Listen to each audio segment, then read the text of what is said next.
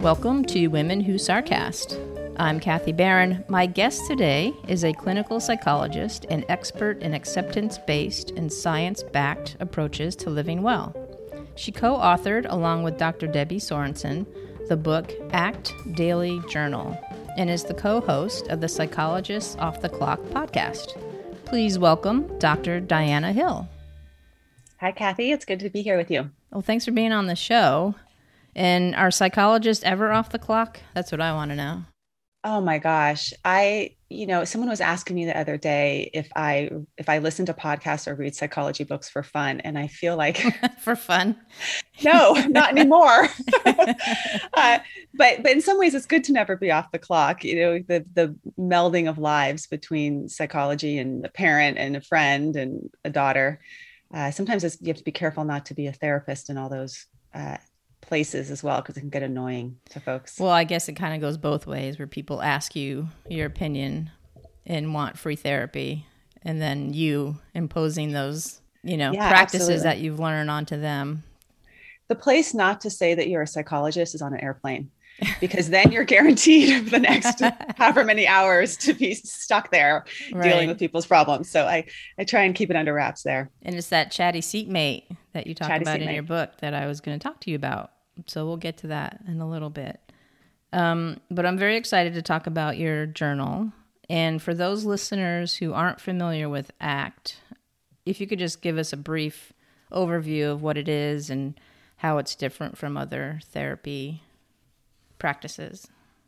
Sure. Well, ACT is sort of a modern approach to psychology, and spelled out, it's acceptance and commitment therapy, but it's also called acceptance and commitment training, depending on where you're using it. If you're using it with athletes or in the workspace, you call it a training. If you use it in the therapy room, you call it a therapy.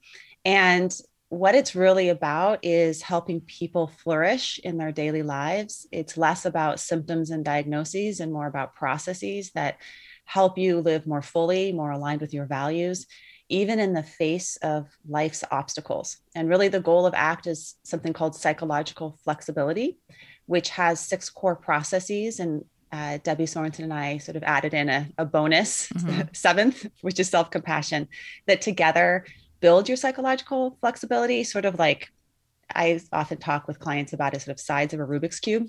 They all work together, but we break them down in our book to help kind of approach each one separately so that then you can use them together to become more psychologically flexible. So what exactly is psychological flexibility? It sounds very technical. Sounds very technical, but it's not so technical. Psychological flexibility is really your ability to be open, stay present, and know what matters to you, and orient your behavior and your actions towards your values, no matter what shows up under your skin. And Benji Schoendorf, who I interviewed on Psychologists Off the Clock, he defined it as just sort of doing what works no matter what, right? It's about workability in your life. And there's a lot of research now on psychological flexibility and these 6 core processes in terms of not only people that are more psychologically flexible have maybe less anxiety or depression symptoms, but it turns out that they are more effective parents. Like during COVID, they did some research on psychological flexibility during COVID. Those that scored higher in psychological flexibility had less spillover effects of the stress of COVID on their relationships, on their parenting. They were able to stay better aligned with how they wanted to be as parents. There was also less impact on mental health, suicidal ideation, things like depression and anxiety, or just the impact of isolation on folks. So psychological flexibility helps a lot in your daily life, but also in particular during times when you need to adapt to change, and how to stay in line with your values when challenges show up. Yeah, I was going to say, it sounds like those people that you just described during COVID seem to be like a willow tree or any tree. It's like you just kind of go with the flow and adapt and be flexible of how things are in life. Yeah. And I'd add, I love the tree metaphor. I use that as a yoga teacher. Often I teach balance poses, and with trees, you want deep roots right? Like you want to be flexible, but have deep roots. So when I teach tree pose, I often teach like root through your feet first and feel the solidity of your feet way down to the center of the earth. And then you can move into the full expression of the pose. And I think that that's the case for our psychology too. Like, where are our roots, and can we root in things like compassion or the present moment, or root in our values? And then from there, we can be more flexible and adapt as the winds of life hit us. Right. And I really found that, especially during COVID, a lot of people return to their roots, like to their good friends, or to maybe some of their roots are self-care practices like exercise or spiritual practices, that those in some ways, I think, helped us get through a really challenging time. Yeah, I think COVID was a lot of reflective time for a lot of people, because it was almost forced on us to be isolated or secluded, or, in our own little bubble. And I think that really gave many people that may have not have sought out that opportunity to be like, okay, take a little inventory of what's going on in our lives, and what do we need, what do we not need. At least for me, I mean, I'm kind of an introvert person, and I've been working from home, and it's been really nice. It's like, I don't want to go back to the office. I don't want to be in social situations that I may have been in the past. So, and I think it's good that we continue to hold those values and those preferences from, for the future, not just have it in certain circumstances that we're kind of forced to be that way. Yeah, I think that COVID really exposed, for many of us, one of those 6 core processes of psychological flexibility, which is what matters to me and what doesn't matter to me, And so in some ways, I feel like I get really into like animals and nature. And during COVID, I got really connected to hermit crabs, because I love the concept of hermit crabs, that they get to go inside their shell and feel at home, but then they also know when their shell no longer fits them, and they have to do this move. Like, I actually got so into them, I Googled what does a hermit crab look like when it moves shells, because they're just borrowing the shells of mollusks, right? So I didn't know that. Oh, wow. Yeah. So they're not even their own shells. And if you watch hermit crabs on the beach, they're all different sizes and colors and shaped, and some shells are cracked, right? And some are like tall and long, and they just borrow other people's shells. And so, well, maybe not people, other mollusk shells. But when a hermit crab grows out of its shell, as it grows in its lifespan, it has to move into a new one. And so I feel like that's often our experience in life, right? There's periods of time where we go in and we hermit up, and we, get present with ourselves, or introvert, like go in and regroup. But then there's also moments where we got to move shells here. And it's that exposed moment of transition, or for, people right now, as things are opening up with COVID, or any kind of transition in life, first day of kindergarten, right? That this is where some of these psychological flexibility skills are really helpful, because it's uncomfortable. When you look at a little hermit crab moving shells, they're like this little tender body in there. Like, we feel like these tender bodies, and we feel really vulnerable. And that's where it takes something like acceptance and allowing and opening to making space for the discomfort, not resisting against it, as well as, that courage and willingness to move, and to know when it's time to move, that committed action. Right. So I'm kind of tapping into some of these 6 sides of the Rubik's Cube, or the Hexaflex, or the psychological flexibility model here. But I think that they all work together to help us make those moves in life when we need to. Right. So can you talk a little bit about the 6 core processes?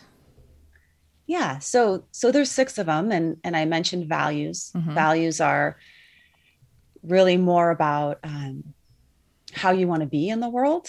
And oftentimes when I'm working with clients, they'll say things like, I really value family. I really value the environment. And really, values in ACT are more about how do you want to be in relationship to that domain of your life. If I were watching you throughout your day with like a video camera, what would I see you doing with your hands and your feet that would demonstrate what you care about in your heart? And so values are actions, they're verbs and adverbs. And you can do them in many different domains of your life. And actually you can live out your values even when you're not in that domain, right? So another component of that, of the psychological flexibility, or that Rubik's Cube, is acceptance. And what happens when you start to move towards things that you care about, or towards being how you want to be in the world, you inevitably will come up against discomfort and pain. And actually in ACT, one of the core sort of principles of ACT is that pain and values are two sides of the same coin, or they're joined at the hip. That's what Debbie and I say. They're joined at the hip. They're going to come together. And actually, the more that you engage in your valued activities, the more likely you're going to experience discomfort. So acceptance is about the practice of being willing. That hermit crab move, like, I'm going to expose my little tender body here because there's something I care about over there. And so that is, there's a lot of practices that we teach, both body-based practices as well as sort of saying yes with your mind and accepting with your behavior. But acceptance is a core component of ACT, and actually what makes it sort of a little bit different as well from some of the other cognitive behavioral approaches. So those are two of them. I can keep on going through, but I don't know if you want me to talk forever. So, well, I mean, there's like being present, and then cognitive diffusion, and then perspective, and then committed action. Yeah. And those are all, like you said, they're all tied together on the same Rubik's Cube. And I guess depending on, I mean, are some people, I guess, quote unquote, stronger in some and not in others, and so they need more work in certain areas? And is that kind of how it works? Or is it just, this is what ACT is, and this is all of what you need to work on? I think it's really contextual. So ACT is considered a contextual behavioral therapy. So it depends on context. In some contexts, we're really caught up in our heads and our thoughts. So for example, sometimes when we're in an argument with someone, all we can think about is what we're going to say back. Can't even hear the other person because we're just like generating, I have my defensive point here that I'm going to make. I'm so caught up in my head, I can't even hear what you're saying. Or say we're in the middle of the night, we can't sleep, and all we're just caught up in our head with all of our worries, right? In that type of situation, that might be a good moment to use something like cognitive diffusion, which is your ability to step back and get a little space from your thoughts. So when we're fused with our thoughts, if you could almost like imagine you have a difficult thought written across your hand, and you were to hold your hand right across your eyes to cover your eyes, you can't really see the thought very clearly, and you can't see the world around you very clearly either. That's when we're fused, just like two pieces of metal that get fused together, right? Right. So cognitive diffusion, and ironically, diffusion is not even a word. If you start to do ACT work, it spell checks you every time. So it's perfect because thoughts are sort of like that. They just make no sense sometimes. Right. But cognitive diffusion is your ability to take that hand that's across your eyes and move it away from your face a little bit. And now you could turn and look at your hand and the thought that's on it, but you could also look at the world around you. And we didn't chop off your hand. We didn't tie your hand behind your back. We didn't write a different thought on your hand, which is sort of an old, cognitive behavioral approach, but just give you a little space from that middle of the night thinking, or when you're in an argument with your partner, so that you could actually hear what they're saying. Right. So that's diffusing from your thoughts. And there's a lot of playful different ways that we teach it in the ACT Daily Journal, but it's really helpful just to not take our mind so seriously all the time. Right. Yeah. A friend of mine who's more of a spiritual, I wouldn't call her a therapist, but she always, and I think she got this from someone else, maybe Wayne Dyer, but it's like rule number 6. It's like, don't take yourself so seriously. So she always reminds me, rule number 6, that's a good rule to remember, and not taking yourself so seriously, because I need to do that with myself all the time. So tell me about the ACT Daily Journal and what prompted you to write it. Well, Debbie and I are friends first, and then we became podcasters. We started this Psychologist Off the Clock podcast because we'd have all these conversations we'd have these conversations together and we think, gosh, wouldn't someone want to kind of hear what psychologists are talking about, right? about how they apply this stuff to their lives. And so that launched us in the podcast. And along the way, we've both been acceptance and commitment therapy practitioners, but also really using it in our own lives. Mm-hmm.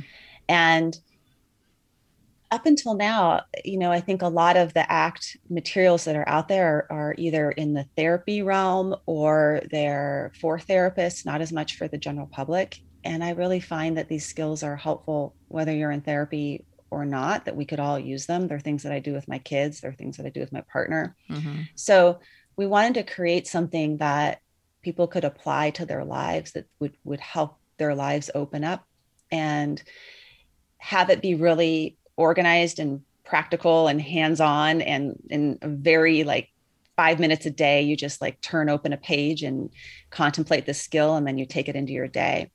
And also flexible, so that it could be something that folks maybe enter in at whatever, say you are interested more in learning about values, you could start with the chapter on values. The book is broken down into the 6 core processes of ACT. Mm-hmm. And each process is a week that you spend. And there's journal prompts, there's little stories that Debbie and I tell, because I love telling stories and I think it helps people digest material. And then there's also exercises that you do with each of these 6 core processes.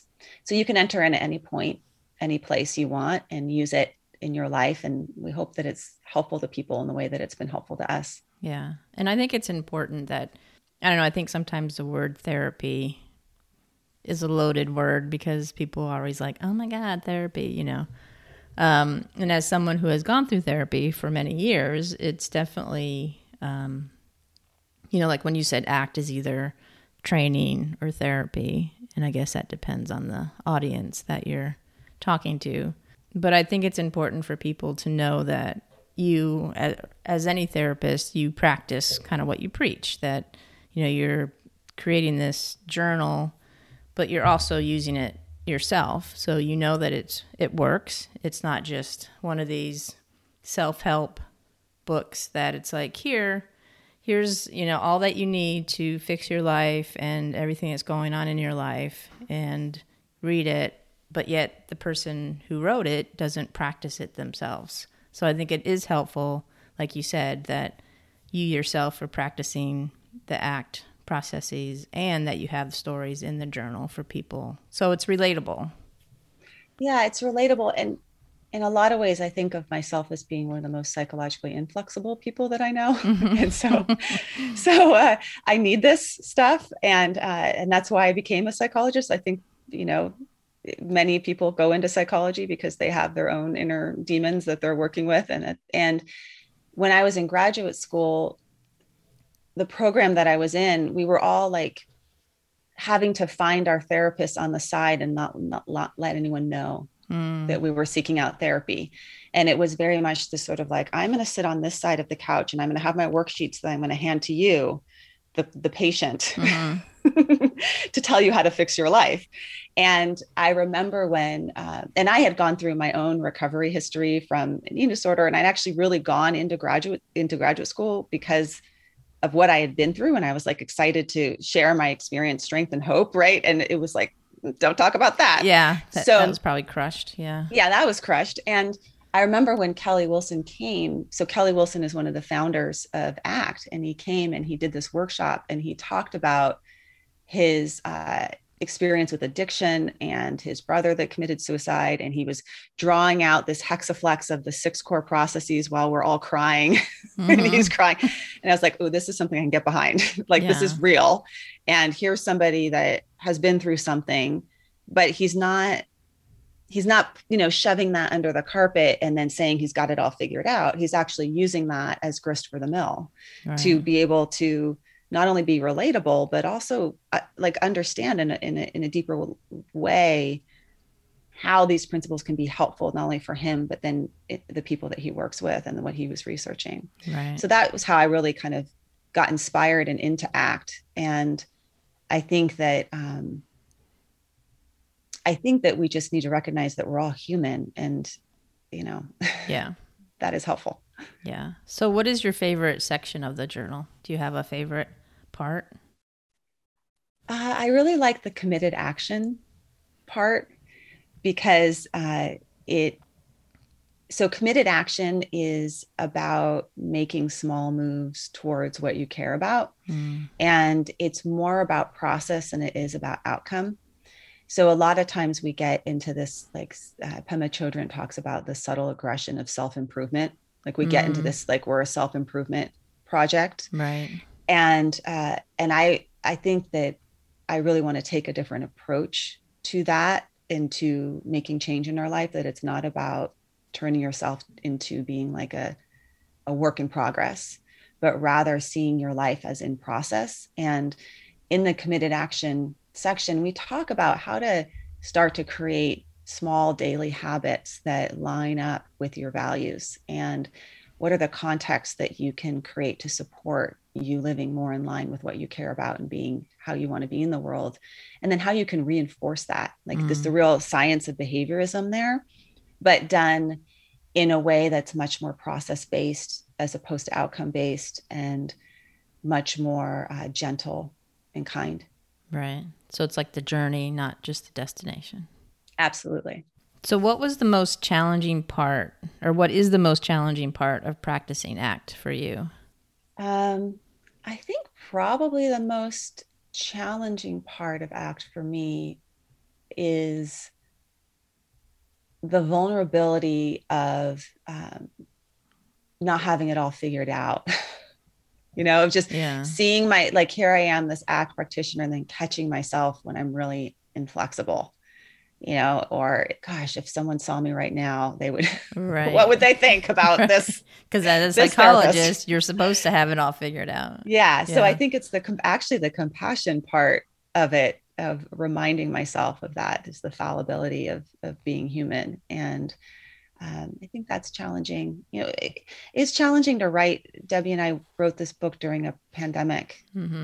And, we were two working moms during a pandemic with chaos in our lives. And so that was challenging. And it was a real opportunity to learn about friendship and learn about not having to carry the load. And we'd get to these points where we just would be spent and done, and we'd have to ask for help from each other.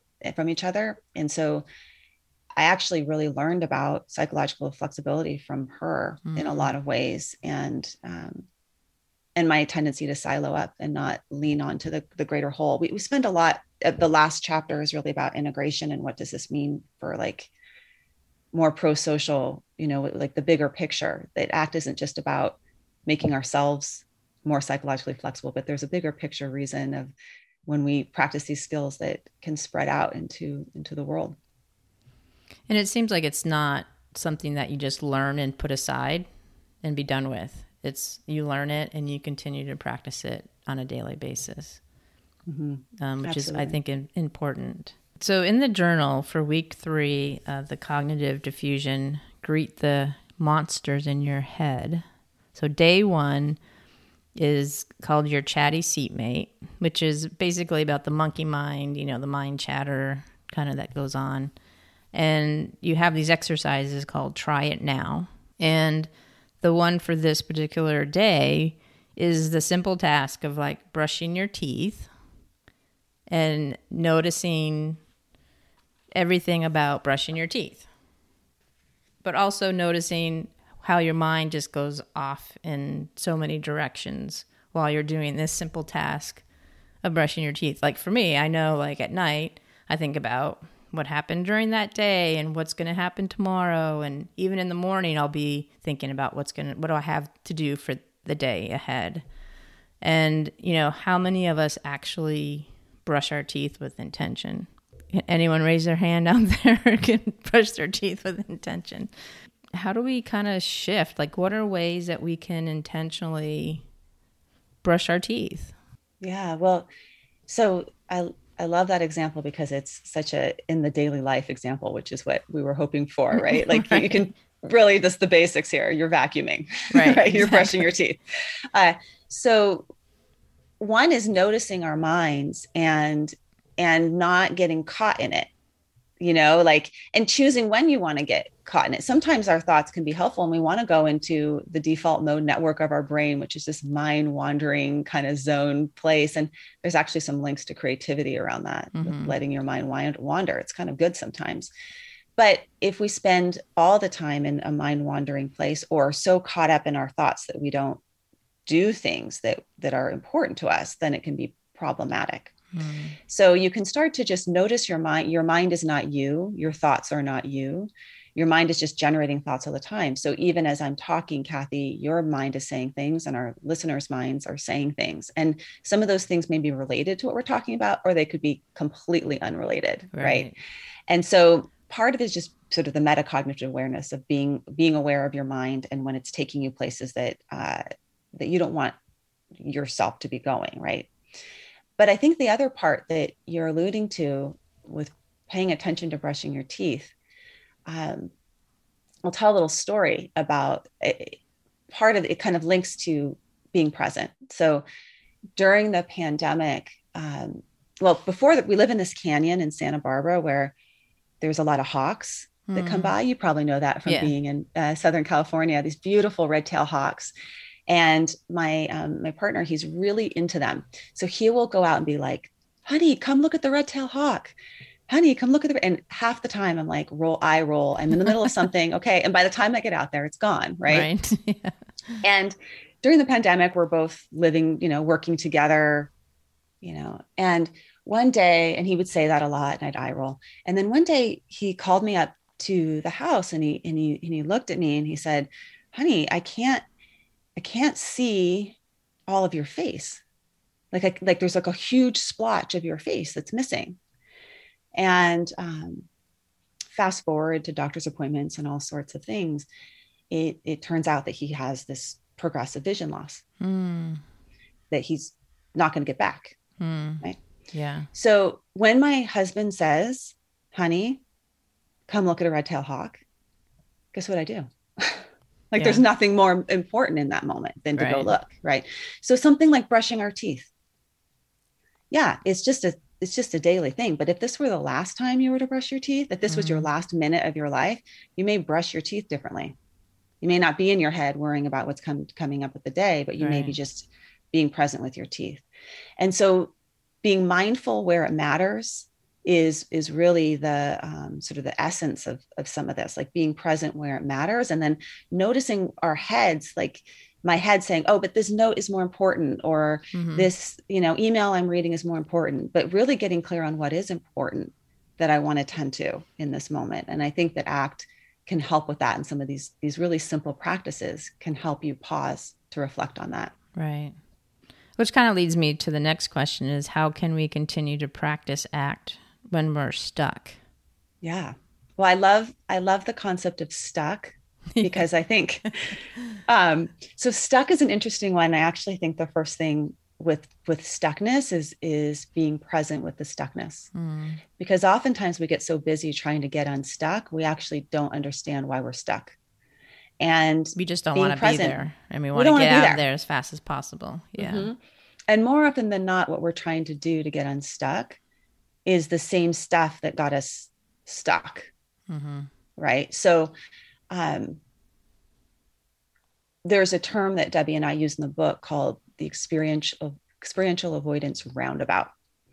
And experiential avoidance is an ACT-y term to refer to all of the things that we do to try and not feel.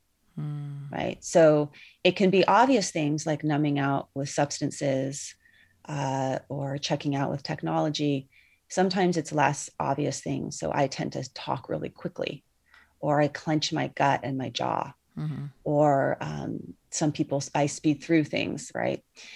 Or striving can be another one, doing.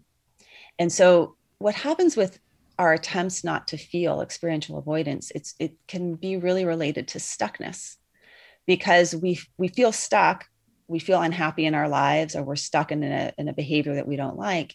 And so then we engage in these behaviors to try and not feel that feeling. Right. And it becomes a roundabout. It's like the dog chasing its tail. Yeah. Dog chasing its tail. And as Kathy, you're a Californian, so you will relate. My UK listeners will be like laughing at us, but in California, they started plopping down roundabouts, I don't know, 10 years ago into like congested areas. Right. To slow down. And yeah, exactly. Yeah.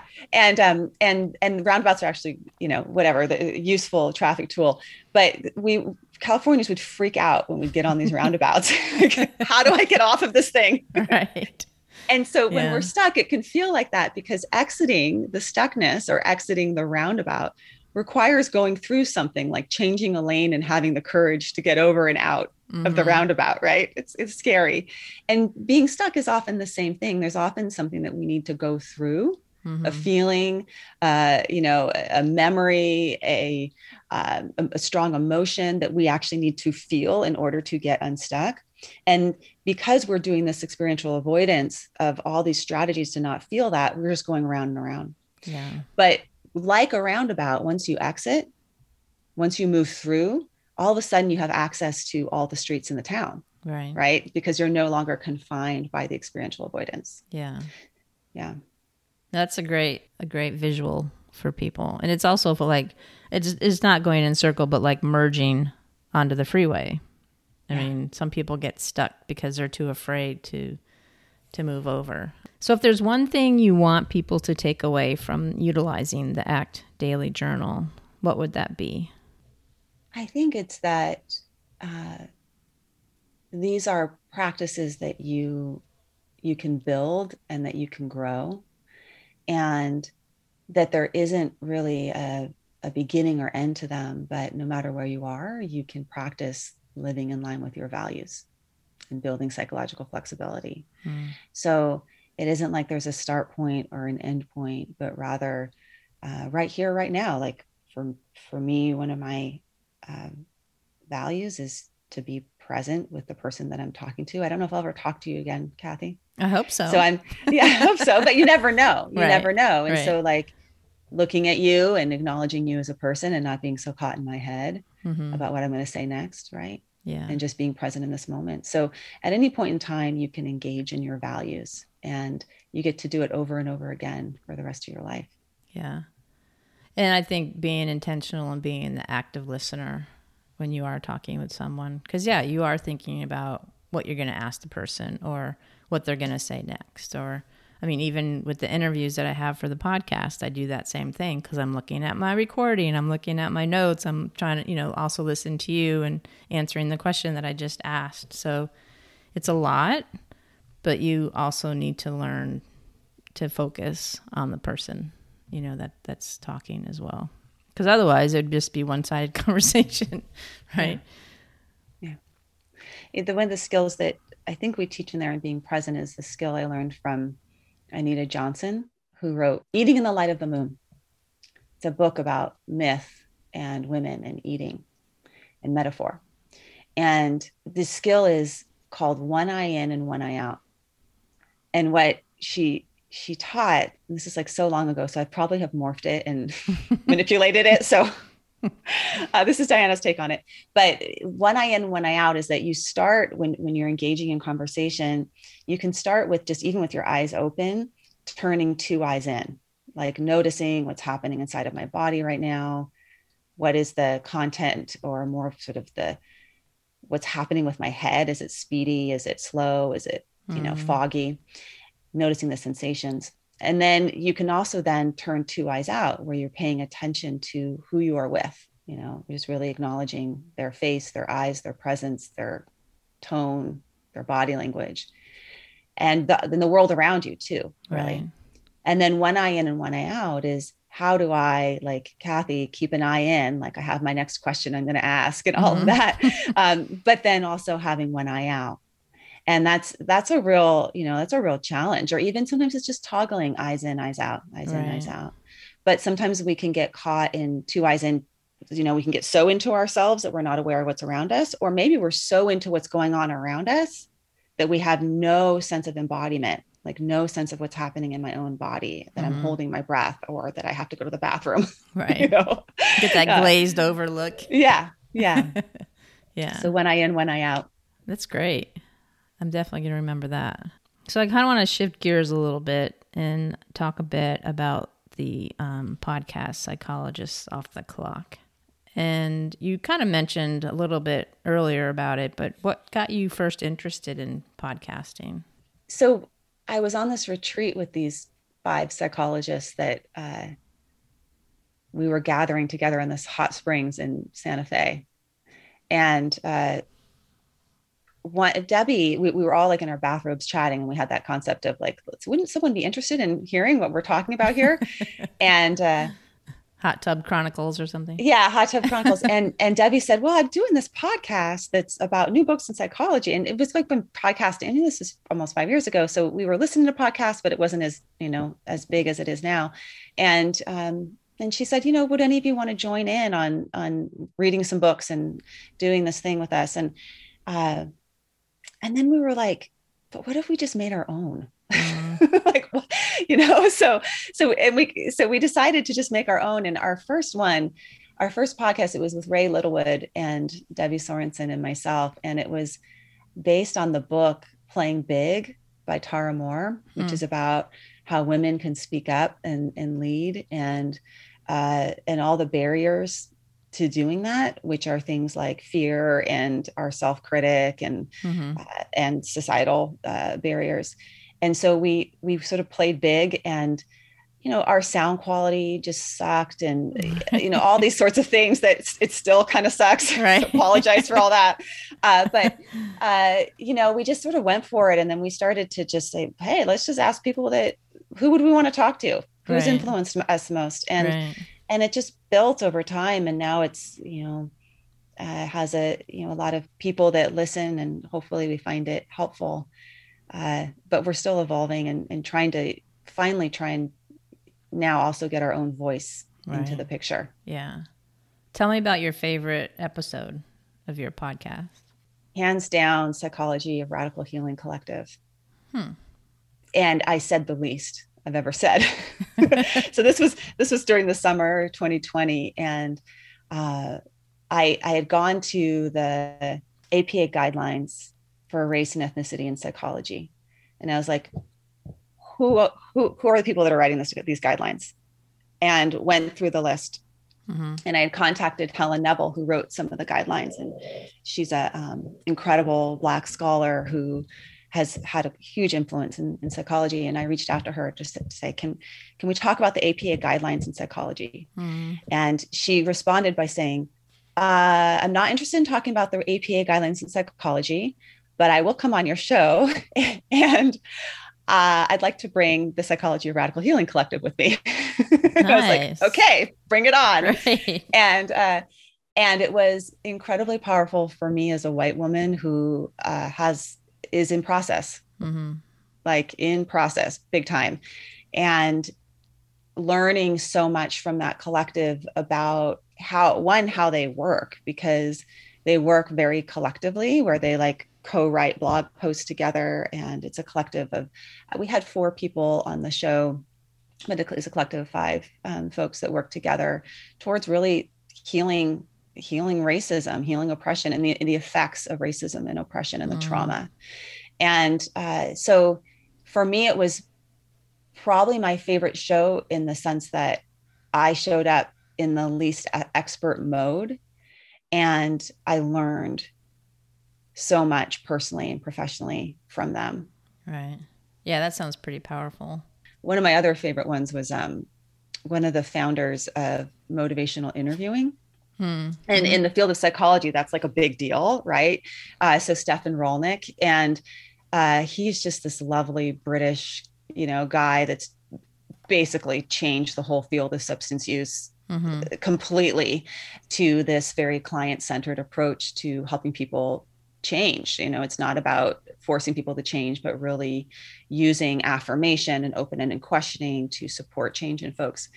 And so I had this interview with him, and man, I researched the heck out of that stuff to go in there and be the expert, or because I'm meeting with an expert, so I better be really on my expert toes. Right. There's no way I'd ever get up to his level, right? Yeah. And so he, we chatted after the show, and he said to me, I was like, how'd that go? And he said, well, it was good after the beginning part when you stopped being so clever. Whoopsie. was like, yeah, it's like, you're right. Yeah. When I dropped that, because that's what I do when I'm uncomfortable. Yeah. That's how that's my roundabout. And it leads to not really connecting. Yeah. Understood. So is there a topic that you wouldn't touch with a 10-foot pole, or are you pretty open to anything? Oh, gosh, there's probably some topics that are so tender to me that I don't know if I could do them on the air. Yeah. So when I was in graduate school, I had this fantastic supervisor who once talked about self-disclosure in therapy and therapist self-disclosure. And for a long time, it was like, therapists should never say anything about themselves. Like, therapists would take their wedding ring off, or, never have a photo of yourself in your office, right? Or of your family, right? I wouldn't have a photo of my family in my office, but, whatever, be a blank slate. Yeah. But now that you can do more self-disclosure, and one of the things that has come up around self-disclosure in therapy is, when do you use self-disclosure and when do you not? And the supervisor said, you got to have like an inner tuning fork. If it's a hot topic for you, if you're like going through a divorce and you're talking about your divorce, probably not the best time to self-disclose, right? Yeah. But if it's like, if there's actually a function to this that we would help people, then that would be, thinking about it in that realm of what is the function, what is the workability around self-disclosure. And like, for me, sharing more about my history of an eating disorder, or some of the, stuff that we disclose in our book, really came from this like intentional use of self-disclosure, like intentional use of saying, I am human and I've been through something, but there's some topics that I probably am not ready. Yeah. Because they're still hot topics. Yeah. Regarding I'm guessing you're still seeing clients as a psychologist, and then you have your podcast, which I'm sure you divulge, like that, what we just talked about, self-disclosure. Do you still find yourself not saying things in your podcast because you don't want your clients to hear? Oh, yeah. Yeah. I'm very aware of the professional role that I have, and my clinical work will always come first. My clients always come first. Yeah. So that, you kind of have to remember your therapist hat when you're chatting with friends, or when you're in this research mode. It's many different kind of hats to wear, but we do. And obviously on the podcast, we would never share any clinical information about any client, or if we do any kind of clinical examples, it's always very disguised, and usually a combination of people that you kind of put together into a story. And there's lots of ethics around that in terms of being a psychologist. Sure. But yeah. So what has been the most impactful story you've heard, and why? Whether it's in your podcast or maybe through your work. Oh my gosh, Kathy, you ask big questions here. Sorry. I know it's early. It's not even noon yet. Impactful. Oh gosh. Okay. The most impactful story. Well, I have to say, we live in Santa Barbara, and we had a really significant natural disaster here a couple of years ago, where there was fires. It was at the time biggest fire in California, that was followed by this rainstorm. Yeah. That led to mud flow, and people know about it because they saw pictures of Oprah in her boots and Ellen DeGeneres cleaning up their backyards, and we're like, oh, poor Ellen and Oprah. Totally the situation. That's the scene. But I also at that time, I opened my practice to folks that had been impacted by the mudslides, and for free therapy. And whoa. Yeah. It was pretty intense, because in some ways, sort of like the pandemic, I was simultaneously going through something while these clients were going through it.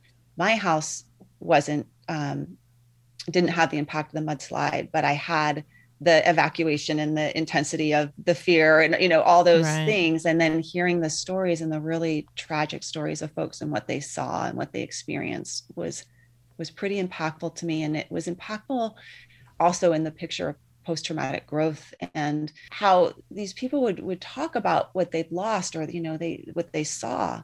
And then they would still like be able to say, and believe that there's something from this. And I would see them like saying, someone that was trapped in their house with a loved one for 5 days. And they were like, this was such an important time for me and that person.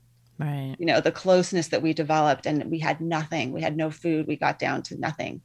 And how much growth came from that horror. Mm-hmm. So I think it's moments like that when you're a therapist that it's incredibly beautiful to be in the vulnerability and the rawness of being human, because we all have our mudslides, right? Yeah. And we don't know when they're coming. Yeah, and I think it would be an honor for people to share those stories with you as well, to have you as the person that they're talking to would be pretty empowering and special for both of you. Yeah. Well, thanks for sharing that. Yeah. So where can people find the ACT Daily Journal? You can find it, I think, pretty much most everywhere. But if you want to go through my website, which is drdianahill.com/book, I have a workshop that if you get the book wherever you get the book, and then you send me receipt that you got it, I have a workshop on ACT with compassion, mm-hmm. which really fleshes out that we were talking about, that seventh Rubik's Cube right. side.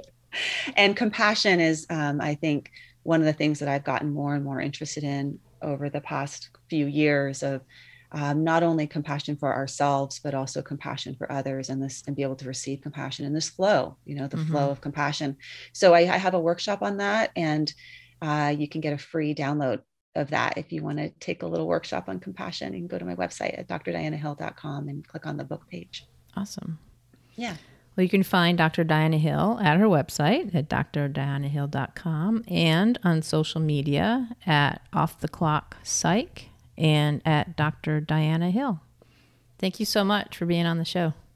Thanks for having me, Kathy. Thank you for listening to Women Who Sarcast, an independent podcast. We welcome and encourage your snarky comments. Contact us at womenwhosarcast@yahoo.com and follow us on Twitter and Instagram at Women Who Sarcast. Support us on Patreon and become part of our sarcastic community.